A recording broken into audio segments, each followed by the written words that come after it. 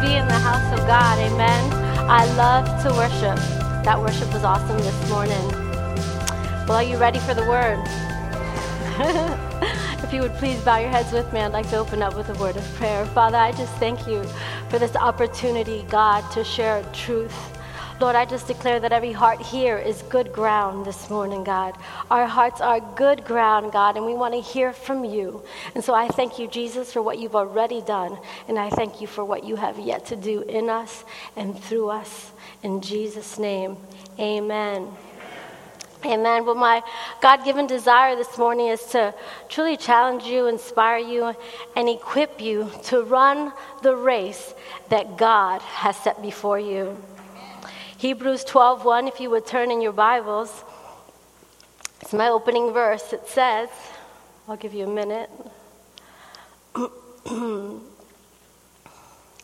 Therefore, we also, since we are surrounded by so great a cloud of witnesses, let us lay aside every weight and the sin which so easily ensnares us, and let us run with endurance the race that is set before us. The race that is set before us. You need to be aware that your race is unique to you. The title of my message today is You Are Unique. You are unique. And I'm here this morning to remind you, or maybe for the first time tell you, especially you daughters of God here on Mother's Day, and you sons of God, that you are enough. Because you are uniquely loved and uniquely created. You see, I recently heard the statement, and I quote, that God doesn't love us the same. And I was caught quite off guard, as you probably are just hearing me say it, that God doesn't love us the same. If you would turn in your Bibles to 1 John 4, chapter 4, I should say, verses 7 and 8, it says, Beloved, let us love one another, for love is of God. And everyone who loves is born of God and knows God. He who does not love does not know God, for God is love. First and foremost, we have to understand that God is love. He doesn't just have love, He is love. And you might say, isn't that the same? And my answer is absolutely not. To have love would suggest that it's possible not to have it. But how many of you know that God's love does not run out? His love is inexhaustible. It is limitless. It is never ending. Amen?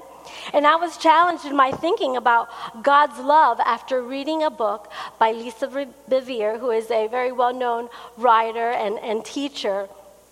And she wrote a book called Without Rival. And she penned how God had told her, I don't love my children equally. I love them uniquely. Now, I love Lisa, but at first I was a bit upset because I was caught off guard. I'm like, she's missed it. God loves us all the same. What in the world is she talking about? The Bible says, John 3:16, a very popular verse, God loved the world. He so loved the world that he gave his son. But I was hooked by my own questioning and wondering if she could make sense of such a statement. And to my amazement, I was truly engaged with such freedom in my own life personally and thinking because of pondering this thought. I meditated, does God really not love us the same? And you see, what I came to find out was that in my own human attempt to keep all things fair and to remain unbiased, right, and to remain neutral, I have always said God loves us all the same. But the Holy Spirit began to show me how infinitely greater God is than my finite mind can even begin to comprehend and to grasp.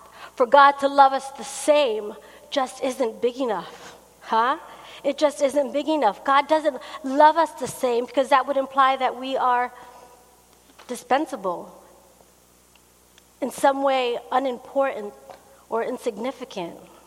But it's quite the opposite.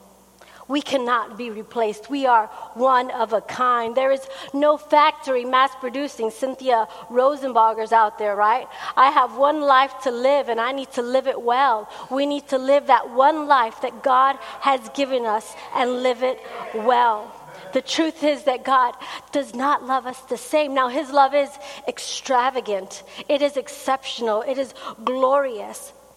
But he loves us each uniquely because we are unique. Amen? His love is unique to each of us. Equal or the same would imply that God's love could be measured. His love cannot be measured. 1 John 4:8 very clearly says that God is love. It's who he is. Love is who God is, and the fact that we are all uniquely created means that we are irreplaceable. Huh? Doesn't that just make your mind go, you know? I am irreplaceable. There is no one like me. Not a one of us are the same. Even science has proven that through fingerprints and eye retina scans and who knows what's out there. Not only are we uniquely loved, but we are unique. All the mothers and fathers out here can attest to the fact that each of our kids are unique, and we love them. Yet we've all heard stories and even described ourselves why we think one sibling is more loved than the other, how one of them is mom's favorite. I was like the only girl growing up between two boys, so I kind of felt special. It was not till I got older that I began to question, am I really am I really mom's favorite, you know? But we cannot attribute to God, the creator of the universe, characteristics that are human, right? Yeah. And qualities that we might have. God doesn't love me more than he loves Pastor Brian. He might like to think that, but it is not so. I'd like to think I'm God's favorite, but the truth is that we are all God's favorite, you know?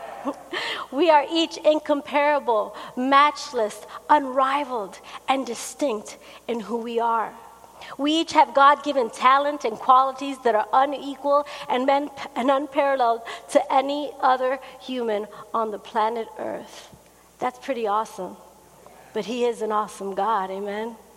God does not love us the same or equally because he cannot be measured. He loves us uniquely, and that should give you confidence today. That should give you great confidence to be you, to be all that God has created you to be. Even Gary Chapman, I believe, gives us a glimpse of understanding with his book, The 5 Love Languages. You might have heard of it. And in this book, he's teaching husbands and wives that we receive love in different ways. You have words of affirmation, gifts, quality time, acts of service, and physical touch. You could be really trying to love your wife, and you could be bringing flowers every week to her, really trying to draw her close to you. But if her love language is acts of service, you are wasting your money and your time, because you'd be better off, You'd be better off grabbing that vacuum out of the closet, grabbing a dish rag and washing some dishes. And you watch and see how attractive you start becoming to her, right? If that's her love language. Because of our uniqueness, we receive love differently, or you could say uniquely, right? And I want to encourage you this morning to be your unique self. I read a book one time, God made you an original. Do not die a copy. Don't allow the enemy to rob this world of your uniqueness and your beauty. He'll try and label us and limit us through comparison. But we are called to be like only one, and that is Jesus Christ, amen? And that is Jesus Christ, and to live fully, church, with what he's entrusted in and over our life. We have something to give and something to deposit into this world. He placed it there. Isaiah 43:7 says, everyone who is called by my name and whom I have created for my glory, whom I have formed, even who I have made. For his glory, we were created. You see, no one can represent God to this earth the way you can, the way I can. We have to break this cycle of comparison and come to understand that we have been given something unique. And we have been designed and created by the Master to bring him glory. In our culture today, there's this insatiable need to compare. And it has got to stop, church. As children of God, we have to rest and be confident in God's love to be who we were created to be. We have to deny the enemy of our soul from making us feel less than because we are different than somebody else or because we do things differently than somebody else.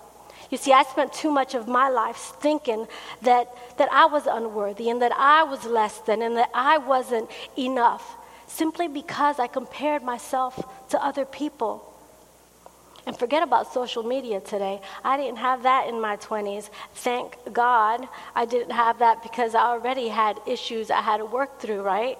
But social media today has just made things so much worse for those of us who deal with any type of insecurity or unworthiness. We see all these super moms walking around. I had them back when I first became a mom too. She's got all her hair done, full makeup applied, right? She's got her yoga pants on. All she needs is a little red cape, right, to complete the package. At least that's how we see her, right? They arrive early to all the outings. Their kids look like $1 million bucks, and sometimes they even match. And she's got snacks for not only her kids, but your kids too, right? And if you're anything like me, you're just glad you made it to that outing. You're glad your kids got shoes on, clothes on them, right? You're glad you just simply made it. On snack day, you see that supermom whizzing by you, right, with her tray of veggie kebabs that she took all night to make, and you're sitting up there walking up with your Dunkin' Donuts.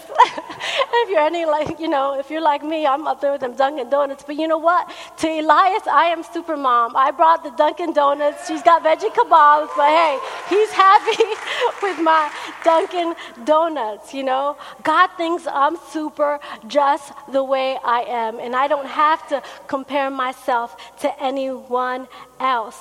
And I need to start celebrating. We need to start celebrating who we are and who God created us to be. I don't want to forfeit who God made me by being so busy comparing myself to other people who I might see on social media or family or friends. When I decided to marry Brian and knowing he was called to be a pastor, I often wondered, what have I done? Because I was nothing like the pastors' wives that I saw around me. I was just telling the ladies at the Lilas event how I didn't sing or play the piano, right? That's what all pastors' wives do. But not me. I didn't have that kind of talent. To just have a simple conversation was a chore for me because I was uncomfortable in my own skin. I'd rather sit in the nursery every week than come out and love on people. But that was the enemy trying to limit what God had designed me to be and what he had put inside of me. And so I had to begin to shake those things off. And I can say with confidence today, I'm not who I once was, and I thank God for that. Now, I'm still a work in progress, mind you. You can ask my husband or my kids. But praise God, I'm not who I once was. He's changed me. He's created me anew, and he's put a new song within my heart.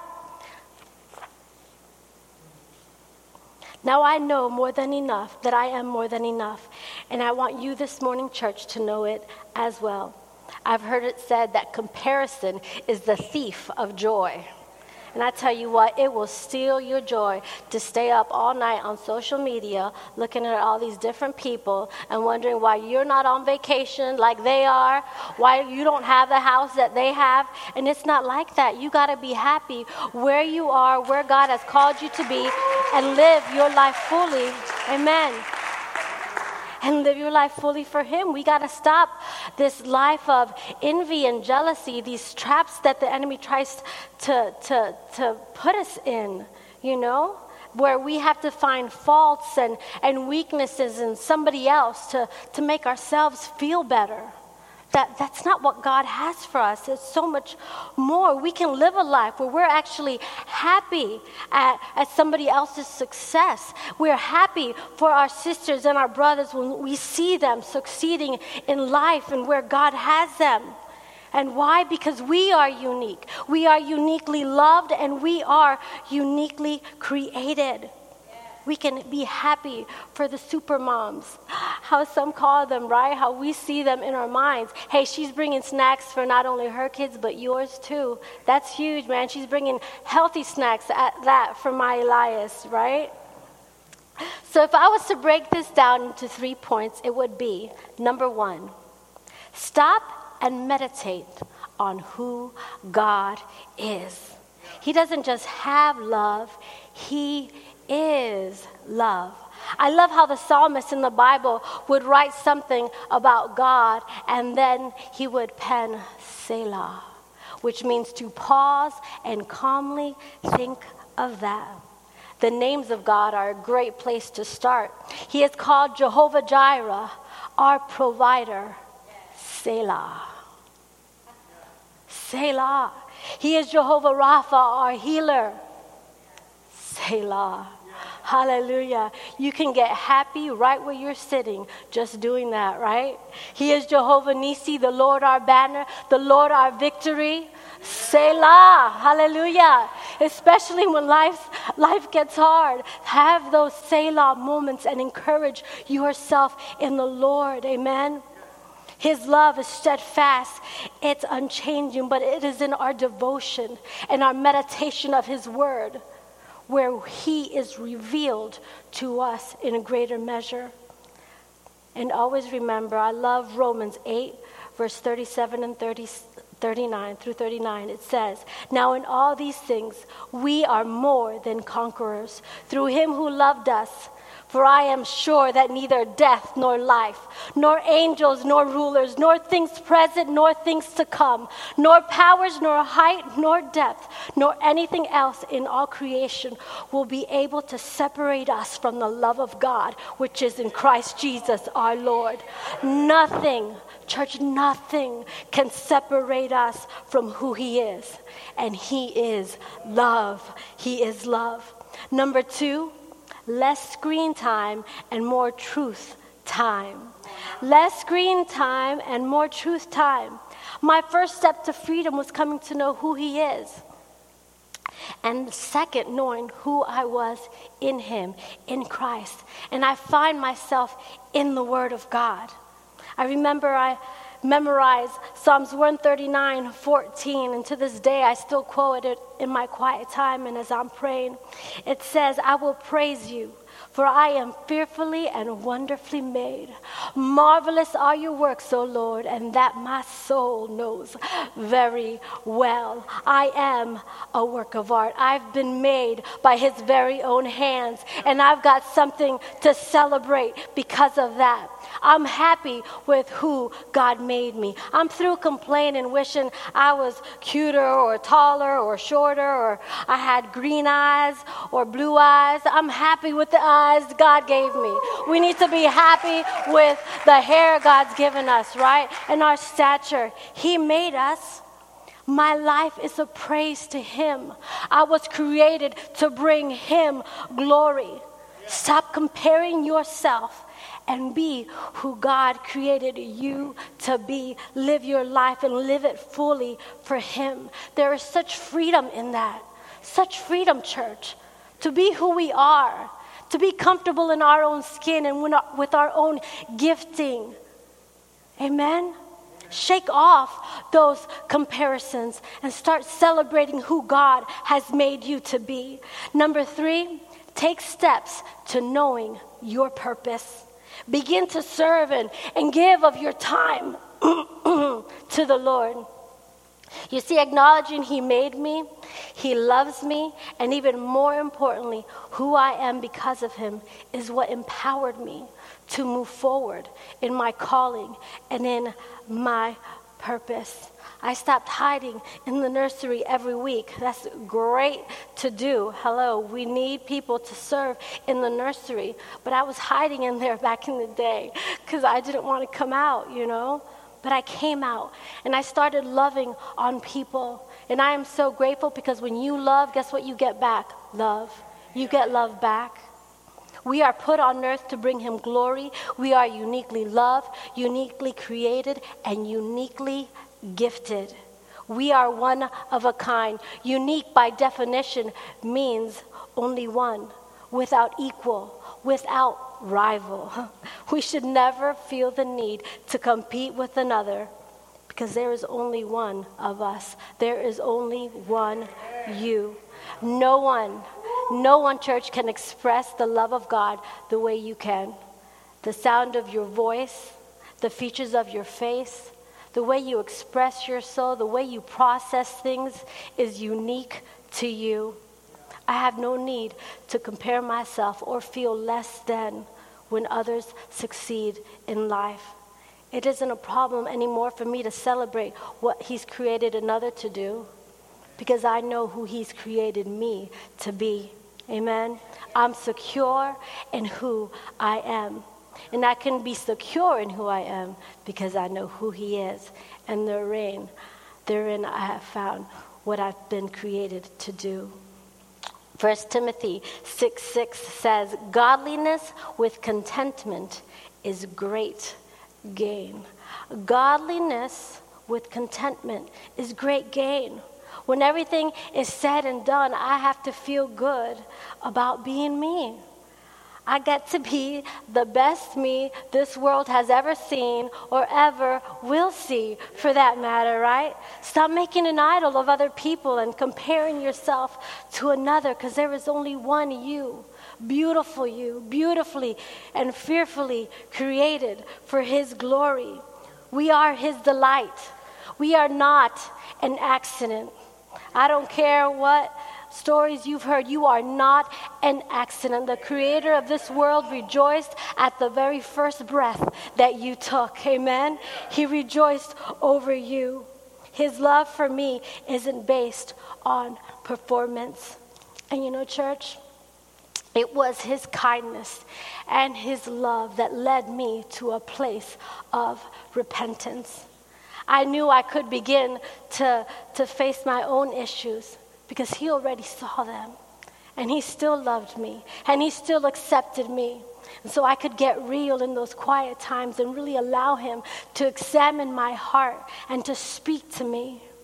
He wants us to experience his goodness and his love.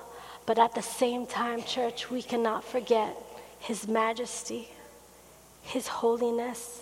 He is a holy God. I've heard it said that you cannot understand God's love until you fully understand his judgment. He is a holy God. Ephesians 2:4-5 says, but God, being rich in mercy because of the great love with which he loved us, even when we were dead in our trespasses, made us alive with Christ. By grace you have been saved. I would be amiss to tell you or to not tell you that your sin will separate you from God. Yes, God loves us. He is love.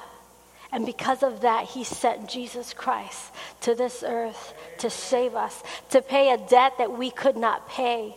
Amen? Romans 5:8. God shows his love for us in that while we were yet sinners, Christ died for us. He did not stay dead, but on the third day he rose again in power and victory. And one more verse here, Romans 5:2. Through him we have also obtained access by faith into the grace, into the grace in which we stand and rejoice in hope of the glory of God.